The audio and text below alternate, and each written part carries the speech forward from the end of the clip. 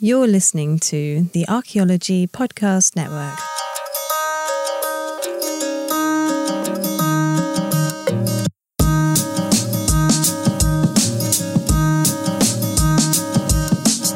Hello everyone, and welcome to another episode of Archaeoanimals, the show all about zooarchaeology. This is episode 61, Lactose Intolerance Beware, the Zooarchaeology of Dairy.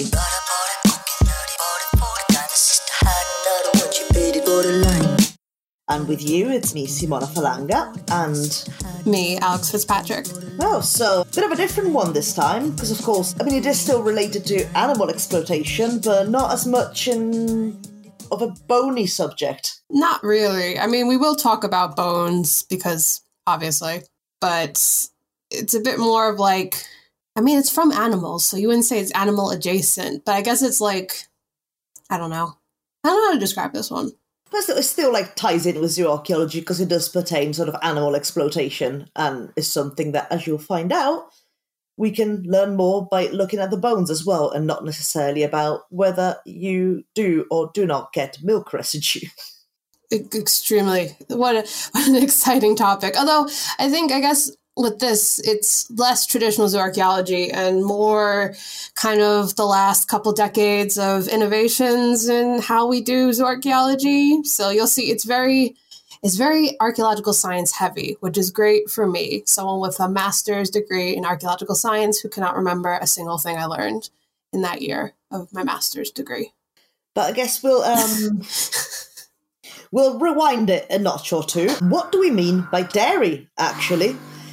Of course, when we mention dairy, milk is sort of the main sort of obvious product that comes to mind, but of course it includes a variety of other sort of milk-based products. First and foremost, I guess, will be cheese, which is made by coagulating milk, usually through the aid of sort of an acidic substance. So citric acid is used in modern cheese making a lot, but citrus juice also helps, lemon in particular. And this will allow the milk to coagulate and the curds will create, so these chunky bits, if you will. And by separating those from the whey, aka the liquidy bits, you get your cheese, which will have your fresh cheese as it is, or you can leave it to mature for a little bit. And that's how you get your hard cheese. Yeah, basically. It's also, I think, the most important milk product, but it's not just about the cheese as much as I'd love it to be. We also have, butter, where it's basically just the remaining fat and protein resulting from churning milk or cream. And this also invites me to do my first tangent, which is, Simona, when you were in school, did you have to make butter? No, but I make it at home myself. Okay. I did. I had to make butter. Yeah, okay. So it's not just because I had this conversation the other day because I wanted to know if this was a UK thing as well. Because in America, I think it's very common for kids to have to make butter in class. Yeah, we had to make what some people call drop scones, but they're basically like these kind of like soda-based, very hard biscuits, was what Americans would call them. And we would have to make these soda scones, and then we'd have to churn the butter. There's a place in Northern Ireland called the Ulster Folk and Transport Museum, and it's like an open-air museum, and a lot of their main displays in the wee houses are where people make these like soda scones, and there's always people churning butter, so definitely something I very close to my childhood. Yeah, no, we've never done anything like that, because I guess that would be, what would the subject be called? Like, home ed? Well, for us, it was a science experiment thing where they just gave us jars with cream in it, and then we just had to shake it really, really hard for like 10 minutes, and then it would be butter. That sounds painstaking. A lot of children were left behind in the U.S. educational system, myself included. So, yeah. Anyway, it's not just about butter either, because there's also yogurt, or what people in this country call yogurt, which is wild and weird, but whatever. We'll skip over that because I could go an hour on that. Yeah, I guess we're broadly defined as products made from fermenting milk. Of course, in the particular case of yogurt, is through thermophilic bacteria. It's and yogurt. ferment it that way. It's yogurt. Thermophilic meaning it likes heat. Just in case people don't. I've never heard of thermophilic before, but I could work it out. I want that on the t-shirt. I am absolutely thermophilic. But yeah, but that's not just yogurt, because there's a variety of other sort of fermented milk-based products and drinks. Kefir comes to mind as well. And of course you have cream, just the fat layer skimmed off the top of the milk. Don't know if you get a lot of the sort of organic whole milk, especially like I guess in Britain, sort of from like if you get them from a milkman, they will be like a thick, good inch of cream at the top that you kind of have to sort of pry out with a spoon before you can actually use the milk. And fun fact, I'm violently lactose intolerant, so I might die during this conversation. Something that I kind of knew. Basically, a lot of, East Asian populations are lactose intolerant. And I found this out the hard way when I decided to eat, I believe, all the cheese from a very fancy cheese and wine place the day before I moved to the UK, and was so violently ill I was almost taken to the hospital. Cheese, never again. Just kidding. I love cheese. It sounds like it was worth it, though. Oh, it was absolutely worth it. I was happy to miss going to the UK for some really good cheese. It must have been. I mean, could you imagine that as an excuse, like phoning up the airport? Yeah, I had too much cheese. I'm really sorry. And the airline's like, yeah, I understand it. We'll just move your flight. It's understandable. Yeah, but it was pretty incredible. It's one of those things where you're kind of just like, yeah, I don't feel great when I eat cheese. And I never really liked milk. And then, oh boy, no, actually, my body violently rejects cheese and all other dairy products. But whatever, it's fine. And to be fair, it's actually very important to talk about that because it ties into kind of how we understand dairying and milk consumption over time. So, like, basically everything we've ever talked about on this podcast when it comes to origin stories, we're not really sure still. It's a big question. There's a lot of research that has to be done to kind of understand it. So just the act of consuming milk from another species is considered to be an adaptation that's really unique to our species of Homo sapiens. And it's actually seen as a major event in the evolution of human diets. And it makes sense to kind of adapt to consuming milk from other species because animal milk is quite rich in proteins and nutrients, and it's very useful when resources might be scarce. So the actual origins of, dairying and milk consumption in general is kind of a mystery, although there's lots of research being done to investigate this. So, like what we've seen with domestication, which we've discussed in, like a dozen episodes at this point. It's a lot to More than one. Definitely more than one. It may have occurred at different times in different areas. It may have kind of come and gone with time, but more or less it probably came around the Neolithic and the rise of agriculture and domestication, which, makes sense. And now if you've got your bingo cards at hand, we have a double one. We have Neolithic, or likely occurred in different locations across different time periods. We could probably just make a bingo card based on the domestication episode framework, because we basically do the same episode over and over again.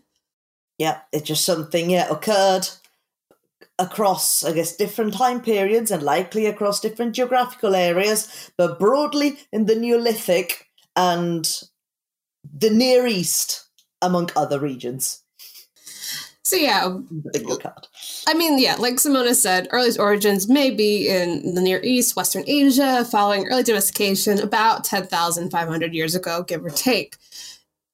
But in other places, we see different stories, but still not necessarily that far away from that time period. So in East Africa, for example, milk consumption may have occurred as early as when herding became a really common practice among pastoralists around 6000 BC. And in Britain, I believe the earliest date for processing milk fats is around 4000 BC.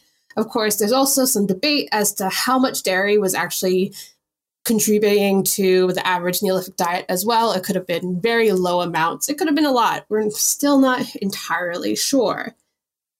But this leads to the secondary products revolution, which I can't remember if we talked about. I feel like we probably did. Not entirely sure we did, Because it's kind of a big thing in Zooarch. At least it's like a big theory. So probably we're kind of talking about the theory itself. So in 1981, Andrew Sherritt proposed this model called the secondary products revolution, where you have your early domesticated species, which are basically your sheep, your goat, your cattle, were mainly domesticated for primary products. So their meat, their skins and hides, and their bones, but eventually become more intensively exploited for their secondary products. So physical labor, so being a beast of burden, doing traction and plowing, their wool and milk, obviously. So this happens later on, much later after domestication first happens, and it spreads across from Western Asia and Northern Africa. So secondary products had a massive impact on agriculture. It meant that animals didn't have to just be outright slaughtered for their products. We could use them to do labor, to intensify and spread agricultural work, and ultimately reduce the difficulty of farming for humans. And it's overall kind of accepted by most archaeologists, but there's still kind of bits of critique here and there as to its use as like a broad model, especially as there are still some evidence of secondary products that kind of predate where the secondary products revolution may have occurred. So it may or may not be as cut and dry as this, although it does make sense for the most part.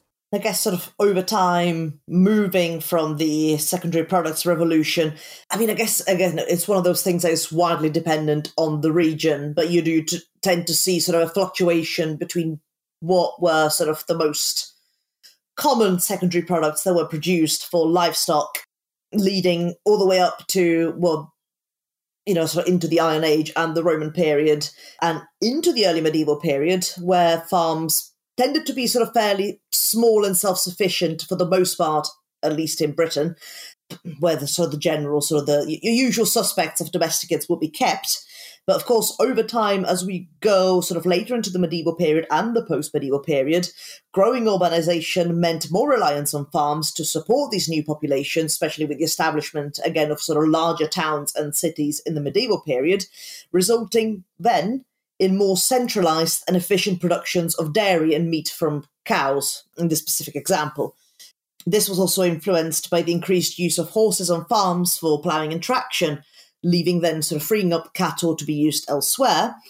And milk, and the production thereof in particular, became more important for cattle sort of after around sort of the mid-7th century, which can be seen in the zooarchaeological record as well as based on mortality profile. And now we've discussed mortality profiles a few times before, definitely in a bunch of episodes. Say you got your assemblage of animal bones and you look sort of out of the ageable, so the ageable mandibles, the ageable elements, and so you draw up sort of what your ages are sort of for that assemblage, and from that you can establish a mortality profile. So say in the case of dairy, you'll find a lot of the offspring or cattle being slaughtered quite early on, so then the milk could be kept and actually used as a secondary product. Yeah. So yeah, by the mid-11th century, the dairy industry had grown a lot, although beef production had also eventually kind of increased in importance as well. So by the time you get to like the mid to late medieval period, you have a very mixed product focus. So you have both dairy and beef being produced at pretty high frequencies. And you can even see the importance of cattle overall reflected in historical texts around this time, especially when it comes to cattle theft, which was considered a very serious crime starting with the 9th century. Now, lots of things happen, but we're going to skip right to kind of the industrial age, because that's probably where some of the most important innovations in how we use dairy and how we produce kind of dairy products happened. So dairy, amongst other livestock products, became massively important as Western European exports to Britain as it became more industrialized. Britain was actually referred to as a bottomless pit that can never be filled by Dutch cattle authorities. Now, it provided this in the Dutch, but I'm not going to embarrass myself as someone whose Dutch is extremely poor. So I'm just going to leave you at that, which is a wild thing to say and have in historical texts. But yeah. Also, what does a Dutch cattle authority do? They just oversee cattle. Yeah, I mean, there were like books that were cited and stuff in the paper I was reading about this. So there's a plethora of texts on this. So if for Dutch cattle enthusiasts, go for it, you know? But I mean, it being referred to as a bottomless pit was actually quite accurate. So exports of cheese from just the Netherlands to Britain increased by 130% in the 1800s, with cattle and sheep exports being increased by over 3,000% around that time. So big deal, dairy. And, you know, alongside all this, we start seeing kind of the mechanization of dairying. By the 1950s, you start seeing the introduction of new milking machines, although milk machines were around since about World War I. But now we're seeing them even more mechanized, especially with milk tanks, all these kind of technological advances happening to further centralize and further make production very efficient. And from the 1950s onward, dairy becomes part of the national character of America and advertised heavily to the masses, which was highly problematic given what it was being implicitly associated with, like purity and all those other extremely problematic things to talk about in the 1950s, and something I think we've actually talked about when we talked about Antarctica. Yes, I was going to say, like, it would be like not about our episode about sort of the American continent, no, Antarctica. But it was a part of the American push towards dairy being a big thing. So obviously that was bad. But in the late 90s and early 2000s, it gave us the Got Milk campaign. So who can say if it was bad overall? Which I think in that episode I described to you both because it is an extremely American thing. I mean, if you ever wanted to see Mario with like a milk mustache, look up the Got Milk campaign if you're not from the United States. It's my entire childhood. I think I've seen a few of them, but like it's in magazines I used to learn English from. So like there was these like Learn English magazines. I think they were printed specifically for like non-English speakers to learn, well, either like British or American English, I guess, depending on the ones you bought. But I think I've seen some of those in there. That makes sense. It was a big like push in educational like magazines and in schools. They were everywhere. Like it was absolutely everywhere, which was extremely alienating for someone who not only didn't like milk, but was from a particularly lactose intolerant population. So that was fun. But it is kind of a cool campaign. So I think while we take a break, everyone else can go look up the campaign. It's fun. If you're not from America, it's very interesting and an interesting insight into the American psyche. Waiting on a tax return? Hopefully it ends up in your hands. Fraudulent tax returns due to identity theft increased by 30% in 2023. If you're in a bind this tax season, LifeLock can help. Our U.S.-based restoration specialists are experts dedicated to helping solve your identity theft issues. And all LifeLock plans are backed by the $1 Million Protection Package. So we'll reimburse you up to the limits of your plan if you lose money due to identity theft. Help protect your information this tax season with LifeLock. Save up to 25% your first year at LifeLock.com/aware. You've worked hard for what you have. Your money, your assets, your 401k, and home. Isn't it all worth protecting? Nearly 1 in 4 consumers have been a victim of identity theft.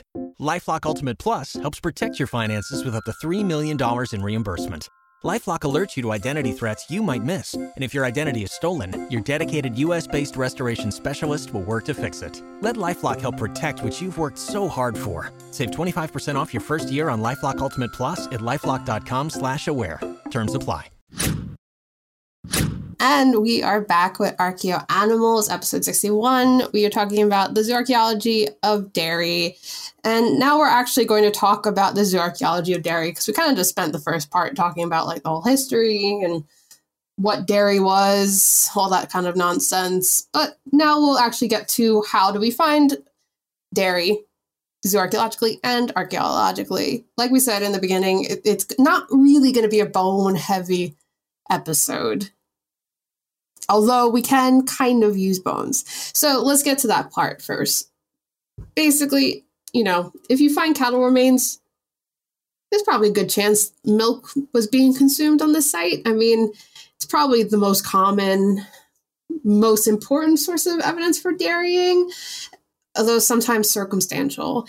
I mean, if you look at kind of domestic sites across Europe during the late Neolithic to the early Bronze Age, you do see the number of cattle bones increase overall as far as numbers. However, of course, the presence of cattle doesn't entirely mean dairying, because obviously cows are used for a variety of other products too. Which takes us back to our mortality profiles, which I have very, very heavily hinted at in the last segment.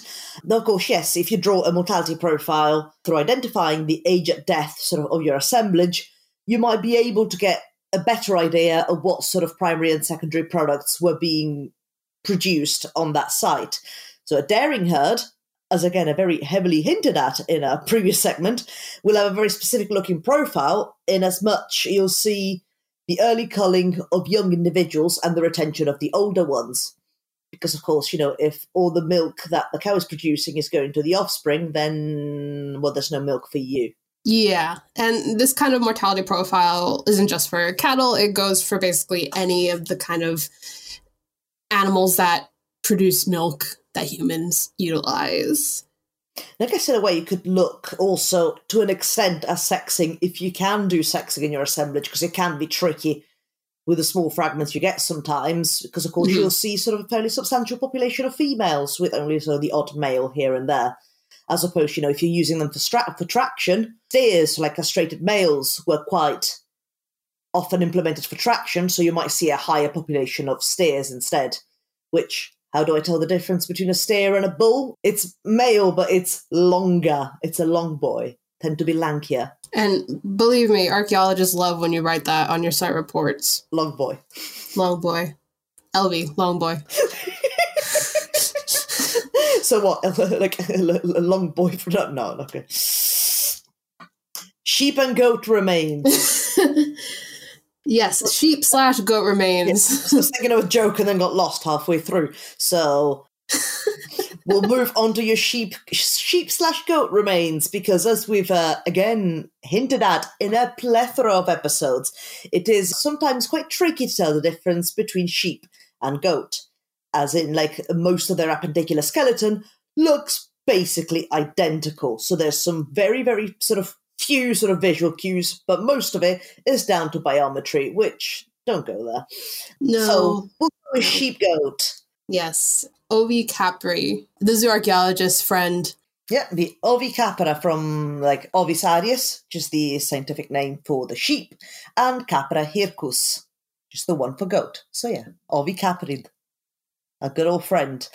But sheep and goats, much like cattle, also particularly important for people, especially in arid environments, as both species are actually well suited for post-climatic stress recovery, even though sheep have more of a penchant to just die compared to goats. Especially goats will even reproduce much faster following events such as drought. Goats just being overall hardier and just happier even in more like steep terrain and more like sparse vegetation compared to sheep.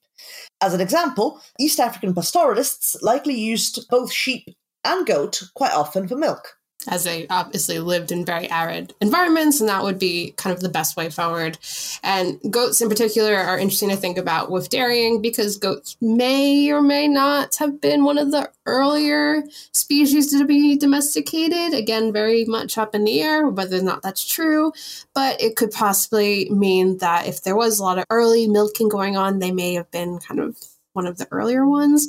Who knows? And I guess it'd also be a way to ease yourself into it, because isn't goat milk either like, does it have less lactose, or is it just generally just more digestible for people that are generally very unhappy with dairy? Yeah, I think it might be, which also kind of leads towards maybe that being, I mean, to be fair, we already can't tell like when the earliest milking was happening, let alone species, but I think you could probably put some money on goats maybe being one of the earlier ones over cattle. Although cattle, like, obviously, yeah. Maybe you try like cow's milk, be like, oh no, that's too much. I'm gonna work my way up. We'll start with goat. Just ease myself into this whole dairy thing. Someone's telling me it's good for me. This is beginner milk. We'll start with the beginner milk with goats, and we'll move to more advanced milk, which is cattle. Yes, another thing, so trace left on the bones that may indicate milking, and that is something that is new to me actually, is looking at metapodial thickness of sheep and goat. So like the cortical layer of the bone, so the outer layer of the metapodials, appear to thin due to large-scale milking activities. And it also occurs with increased frequencies of older female individuals in assemblages. Yeah, I'm actually not 100% sure on the metapodial thickness. I think it's been used before, but not potentially something that's like a major signifier. I think it's kind of correlated with other evidence to suggest milking with goats and sheep. Yeah, because also I would guess like thinning of bones isn't something that would generally happen to older individuals anyway. I think that might actually be the bigger signifier, but that was kind of what some research was doing, looking at. So I guess it was one characteristic out of a few to kind of identify populations that may have been used for milking. Well, as for everything, if you've got your bingo cards, it's another piece of the puzzle. So by itself, it doesn't necessarily prove your theory, but when you put all the pieces of the puzzle together, you recreated this wonderful picture that is archaeology.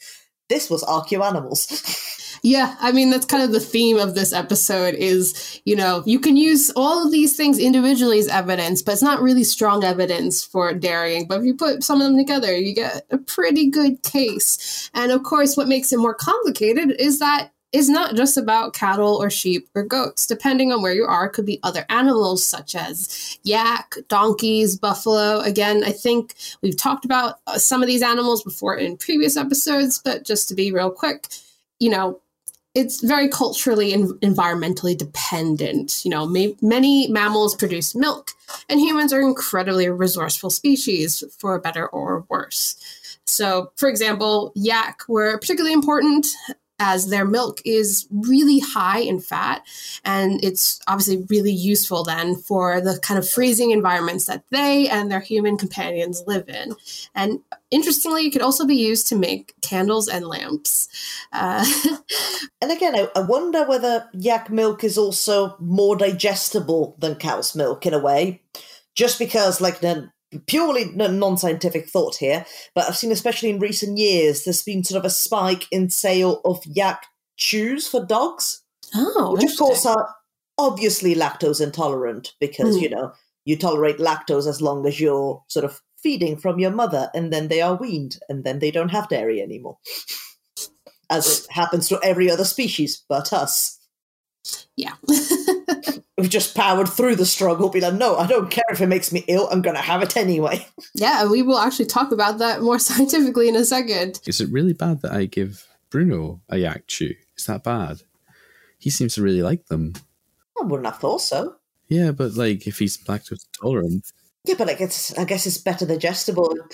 Yeah, he used to really like yogurt. Natural yogurt tends to be okay. Oh, okay. Thank you. But again, I think because the fermentation process, I think, does decrease the lactose in the product.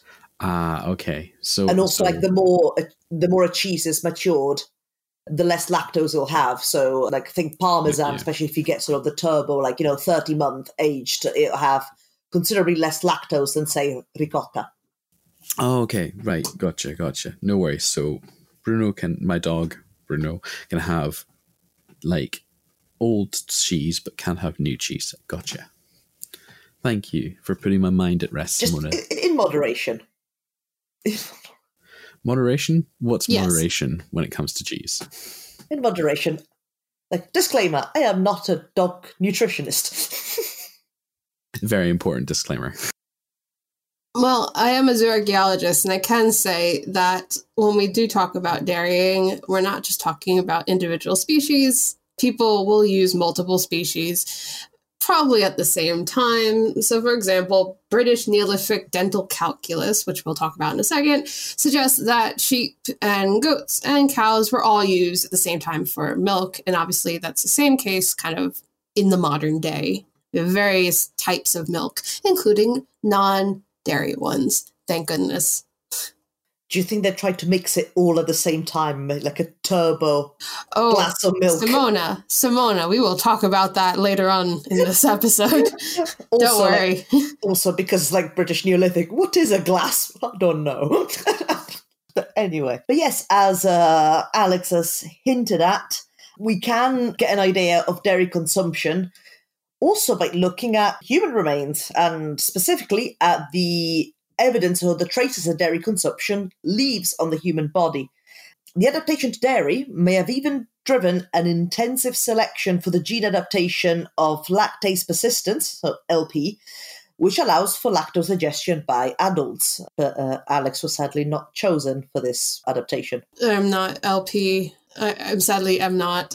To be fair, it's also something that's kind of relatively new as far as the research, and it's still being debated as there's now evidence for low LP being found in Neolithic populations that also have other evidence of dairying. So it could be that milk consumption back then was very low. It may have been processed in a way to remove lactose, like fermentation, or created into different cheeses. Or dairy may have been used in a non-consumptive way, which we will also discuss later on. Or all of those things. Who knows? Yeah, so research looking into the African origins of dairying used dairy proteins found in the dental calculus of human teeth. For the uninitiated, calculus is mineralized plaque. And they've used that data to identify regions that adapted early to consuming dairy. The proteins can even be sort of narrowed down to, I guess, the family. So for cows would be bovine, ovis for sheep, and capra for goat. I keep forgetting the word for goat. It's a day.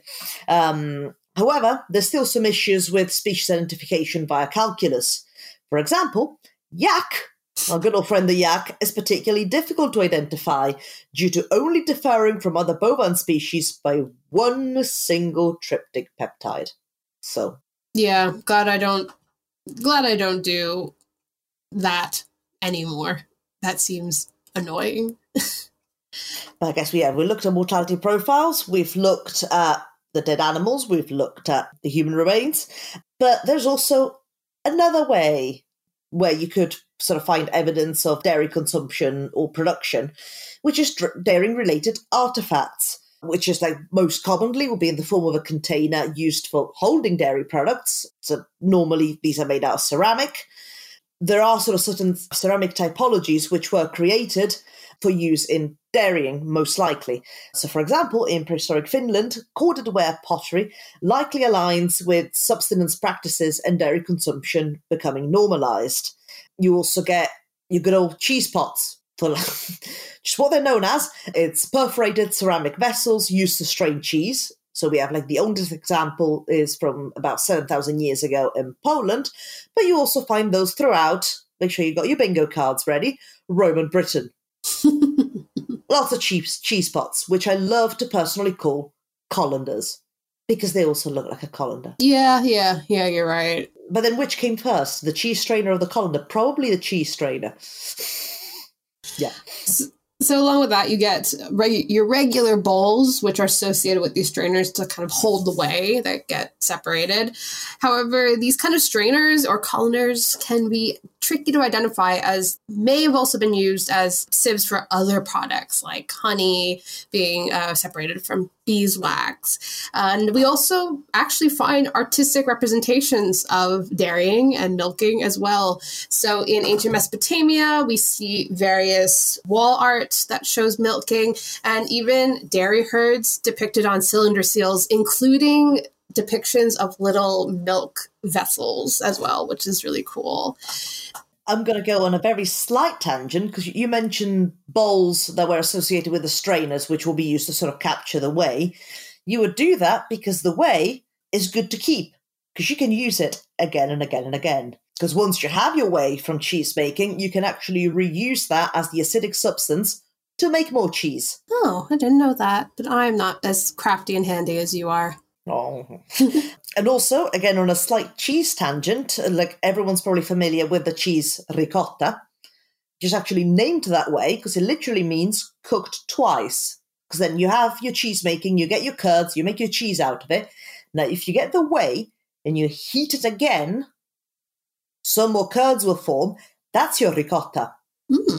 Just literally cooked again. Now, probably the most important piece of dairying evidence, particularly in the last couple decades, I guess, is lipid analysis. And probably that's how most research today is basing their analysis of kind of dairying in the past. So residue from ceramics can be analyzed for lipids, which are molecules that are insoluble in water and includes fats, oils, and waxes. And then these can actually be further analyzed to distinguish fat origins, including dairy fats. Now, of course, this becomes a bit complicated depending on cultural norms. So, for example, early African pastoralists actually used gourds rather than ceramics to store milk. So you wouldn't really be able to use lipid analysis on that. And it's just extremely common way to kind of identify ceramics that were used for milk and for cheese making. Because like we said, you know, from just looking at it with your eye, it may be difficult to differentiate ceramics based on what they were used for, but with lipid analysis, we can get a better idea of what was actually inside those ceramics.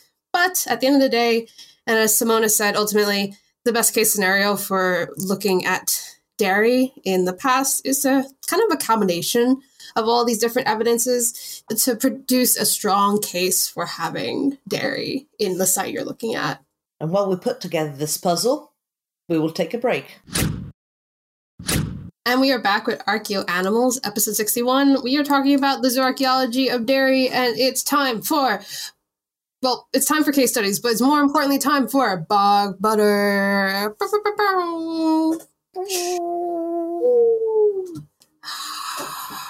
Case study better be real exciting. You hyped it up too much. I mean, it's bog butter. Everyone knows bog butter. Even like my non-archaeologist friends know about bog butter because one, it's so interesting, and two, it's really funny.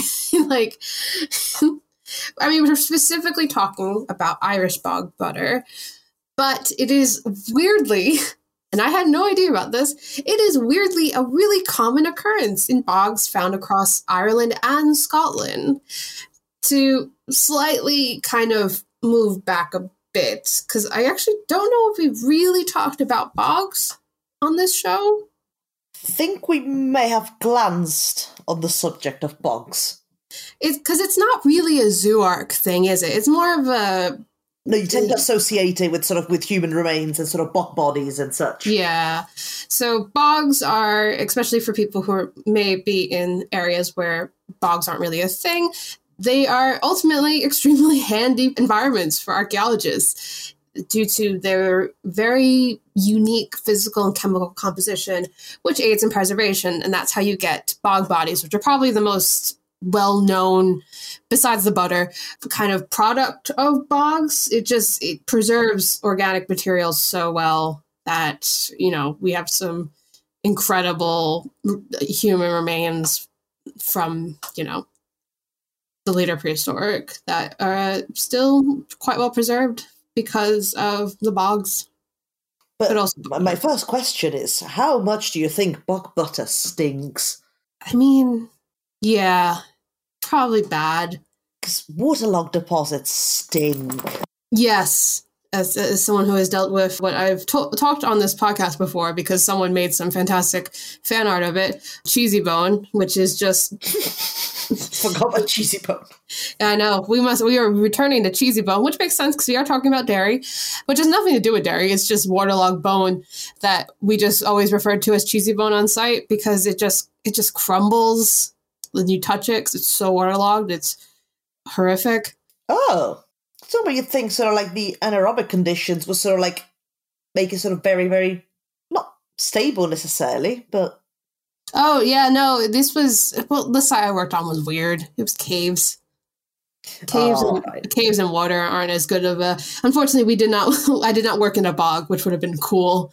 Instead, I had to face my fear of claustrophobia and sit in a cave. I think what I find, like in my experience with waterlogged bones, that it goes black. Well, yeah. But not charred black. Just, yeah. Uncharred, but still black. I mean, in general, though, bone smells like if anyone's ever had to drill into bone, and to be honest, if you've gone to the dentist and had to get work done, you know what bone smells like, and it's disgusting. And so are waterlogged deposits. Just a good handy tip. How do I tell if this is waterlogged? Does it stink? Probably. Is it what? Also, I mean, yes, but it could also be water lane, which doesn't necessarily make it waterlogged. But semantics, bog butter. Bog butter. So yeah, weirdly common occurrence. In my tiny little brain, I was like, bog butter has been found like once or twice, right? No, there has been at least 500 bog butters found in Ireland alone. That is 500 bog butters you could eat, folks. You could have a delicious meal. Right, please, as a disclaimer here, please don't eat the bog butter. We do not know what the effects are, okay? We cannot guarantee it's safe, okay? Now, as somebody who's the representative of the country of bog butter, obviously very, very important, but yeah, it has to be treated with respect. You must respect the butter. You want to eat the butter? What are you talking about? I do want to eat the butter really badly. But like respectfully. Now you're talking about the cheesy bones. And I'm like, right, why do we have cheesy bones, bog butter? Like, what's the bread? You know what I mean? You're making a sandwich in my mind. Well, with all these stuff. That's the thing when I was saying that I feel like bog butter is become kind of like a meme outside of archaeology, because I've seen people talk about wanting to take like the bread that's been preserved in like Pompeii and slather it with the bog butter. Yeah. But baby, you got a meal going there. Isn't that just the thing with people in general, that they just want to eat everything? Because I've heard that with like sort of preserved mammoth meat in the tundra, and people wanted to eat that. Pretty sure I read an article, I think, that someone wanted to like drink, I think it's like some sarcophagi that were uncovered in Egypt, and someone wanted to have the sort of the liquid that was oozing out. Like, you know, like you just name something, there's someone out there that wants to eat it. Yeah, and that's why the human species is a fascinating species. And it's a miracle every day that we have not made ourselves extinct. Anyway, bog butter. So the earliest bog butter is from the early Bronze Age. So that's like your oldest vintage butter that you could eat if, say, you'd like to eat the bog butter. And it's actually found in a variety of contexts. So you have different types of bog butter to select in your meal. Sometimes it's found in baskets or other kind of wooden containers. Sometimes it's wrapped in bark or even animal tissue. Or sometimes it's just what I refer to as nude. Someone just popped the butter down into the bog. I mean, we'll delve more into it further, but I'm just picturing just someone at some point in 3000 BC just keep like losing their butters into the bog. And you're like, oh no. I can't hold all these butters. They're just like spilling over. Oh, please, can someone make fan art? It's like suddenly it's like, oh, another one. I mean, okay. I mean, but honestly, from an archaeological point of view, like, either people keep accidentally dropping the butter because they keep squeezing it pops out of their hand, or they're putting it there on purpose. But I really like the idea that they're like squeezing the butter and it just like comes out like a bar of soap. Or there was a butter delivery service, right? And the delivery boy would just get paid up front. So it's like, I can't, you know, like sort of like the ones that now sort of deliver newspapers. I can't be bothered to deliver all of these. So just pop them in the bog. What would be called like bogger boo? Oh, sorry, I've lost your butter on transit. I was going past this bog. I slipped on the bog butter that was already there. Okay, so, we're done. Well, this is a fascinating theory. A fascinating theory for why bog butter exists. This is archaeology in practice, guys. We're doing science here. I mean, that's the thing, though, is that we actually don't really know why bog butter exists. So, you know what? It's fair game. I mean, for normal people, their normal theories for bog butter includes the fact that it was used as storage for enhancing the flavor. Or, and this is what I like to think about, ritual reasons. I like to imagine that we like worshipped squirrels in the past and we saw them burying nuts in the ground. We were like, the squirrels have something here. I think they're on something. So yeah, bogs, as funny as they are, they actually are kind of really useful for storage. even though it is funny to think about people just losing their butters in the bog. So with storage, bogs are basically just natural fridges based on the way they're chemically composed. The environment that the chemical composition of bogs creates is very cool and anaerobic and high acidity. So you could basically put some butter there and it would be okay.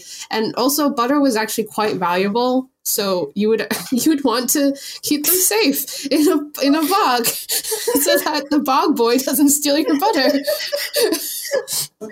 Right. Keep it secret. Keep it safe. It's the goblin of the boglin. I want to reiterate that the theories I'm talking about come from academic texts. I didn't make these up. Ooh, boglin. Oh God. So they're actually, speaking of texts, there are actually historical texts that suggest that bog butter was traditionally known for being better tasting than fresh butter. I meant to write butter, but I wrote bog. So bog was really on the mind. It's starting to look like not a word. But yeah. I guess it must have boggled the mind. Oh, go away. Oh, we're getting bogged down. Come on. No. Oh, God. Save us, Alex. I can't believe I have to save this podcast. That's how you know how bad it's gotten. But yeah, there's like actual folklore and text saying that putting butter in a bog makes it taste much better than fresh butter. But anyway, ritual. As much as we like to say, everyone says ritual for everything. It actually kind of makes sense because bogs are traditionally, or at least apparently, ritual hotspots. Like we said, bog bodies exist, which may or may not have been kind of ritual depositions. It's kind of dependent on what you're talking about, as there's lots of places with bogs. And there's also weapon deposition that's found in bogs very commonly. So, you know, bog butters may have been used ritually to ask for protection of livestock and for dairy production. And if Tristan's right, may have also been a kind of appeasement to the squirrel gods. Who knows? So, of course, I looked up what bog butter tastes like because I was like, someone's had to have eaten one, right? Like I would have done it. If I was the archaeologist who found the bog butter, I would have absolutely eaten it and then I would have died. And it would have been worth it. It's fine. So there have been some cases of people allegedly trying bog butter, although I think it's more likely people who have attempted to make their own bog butter. So not as old. So some choice words I've seen have been funky, putrid, pungent, and my favorite is Parmesan-like. Disclaimer, please do not eat the archaeology. So kind of going back to another thing that Simona mentioned before, what animals were these butters made of? So DNA identification of species has been, unsurprisingly, very difficult and only kind of recently been accomplished, with sheep and goat and cattle being identified among various samples. But there's also some samples where sheep and goat milk were potentially blended together to make butter. So on one hand, if we're thinking about it on a ritual perspective, that kind of makes sense. You want protection for all your animals. You'll put all of their milk products into one thing. But it could have also been attempts by smaller farms to, utilize all the resources they had into making butter, which was so valuable. And there, we have finished the bog butter. Is everyone okay now? Have we all settled down? I think so. It's okay. I won't continue this. I think we've milked it enough. I will turn this podcast around if we won't all behave. When did I become the voice of reason? You're not my real mom. Forgive me for making this podcast more cheesy than it already is. Boo! Boo the man. Bog. I hope everyone who's listening to this podcast is out loud booing the man for ruining my podcast. Cheese. We're going to cheese. Yes, we will move swiftly, and literally swiftly, because most of our time has been taken up by the squirrel gods and the bog boy delivering butter. Right, our second case study is about cheese making in Neolithic Europe. Now, cheese is not only very important to late night snackers such as Alex and myself, but was also an important innovation to preserve and transport milk, as well as make it more digestible. That is, if the delivery boy doesn't drop it all into a bog. Now, perforated pottery, identified as linear pottery from Central Europe, has been potentially identified as cheese strainers. Again, the cheese pots that we discussed in the earlier segment of this episode, where you have these ceramic vessels which have holes in the bottom. It's a colander. This is correlated with the fact that the linear pottery culture occurs during early domestication, a nearby archaeological context with milk-bearing animal remains. This theory has, however, been pushed back somewhat due to the lack of evidence for specifically milk on the pottery, through lipid analysis and some of the other processes, which, again, we discussed in a previous segment, as perforated pottery and sieves can also be used for a variety of non-milk products as well. Alex mentioned honey and beeswax, but also beer. They could also be used as flame covers. So, no lipid analysis, no party, in a way. Researchers were, however, able to identify dairy fat residues on linear pottery, providing evidence that some pottery was used to process milk between 5,200 and 4,800 BCE. Because of the presence of this perforated pottery, it was determined that this was likely used for cheese making rather than any other form of dairying processing. What was interesting about it is that the residue analysis was also able to differentiate certain pieces of pottery from others with regards to potential uses for cooking and straining. So, for example, some pots had evidence of it being heated to higher temperatures, hence used for cooking, while some flasks had evidence of beeswax, which would have likely been flaked for honey storage. Though, incidentally, the beeswax may have also been used to waterproof some of the sieves, so the plot thickens somewhat. On the overall, the swiftest case study in the history of archaeoanimals is a very good illustration of having multiple sources that you can use as evidence for dairying on a particular site or time period.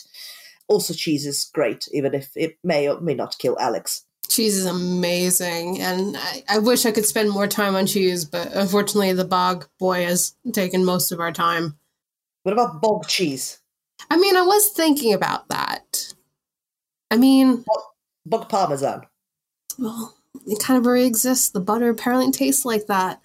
I should also point out that the report that I read, it was like a news article about the person who said it tasted like Parmesan. The person was like, it tastes like Parmesan. And then the person that was interviewing him was like, oh, so like in a good way. And the guy was like, well, the enzyme that makes that Parmesan taste is also like the one that's found in vomit. So I think that really sums up the dichotomy of bog butter. So that's cool. Anyway. The most important thing I want to impress upon the listeners is that bog butter is a weirdly common occurrence. So if you have a bog nearby, why don't you go take a big net and fish around? There's probably like a decent chance you might find some butter. And I can't say what to do with it afterwards, but just saying, it's in your hands then. I'm not liable for what happens afterwards. But let us know what it may or may not taste like. And you can do that because we are on Twitter at Archaeoanimals. We are also obviously on the Archaeology Podcast Network website and wherever you get your podcasts, where you can like, subscribe, follow us. You can leave us a nice review saying that you would love for us to never speak about bog butter again. Or an all bog butter episode. Oh, no. I don't know if you want to make a completely unlistenable episode, but... No, we have to make the bog cast. Like a whole podcast about bogs. Oh, God, I can hear it now. Today's episode on Bogcast. Anyway, this has been Alex Fitzpatrick. Simona Falanga. The only adult in the room. Mr. Bog Boy. Oh, gosh. Don't even bother to tune in next time. Thank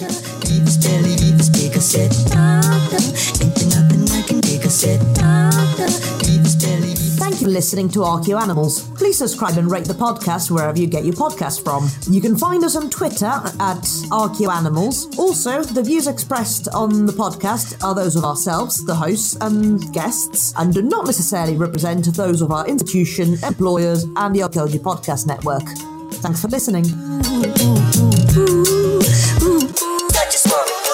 This episode was produced by Chris Webster from his RV traveling the United States, Tristan Boyle in Scotland, DigTech LLC, Culturo Media, and the Archaeology Podcast Network, and was edited by Laura Johnson. This has been a presentation of the Archaeology Podcast Network. Visit us on the web for show notes and other podcasts at www.archpodnet.com. Contact us at chris@archaeologypodcastnetwork.com.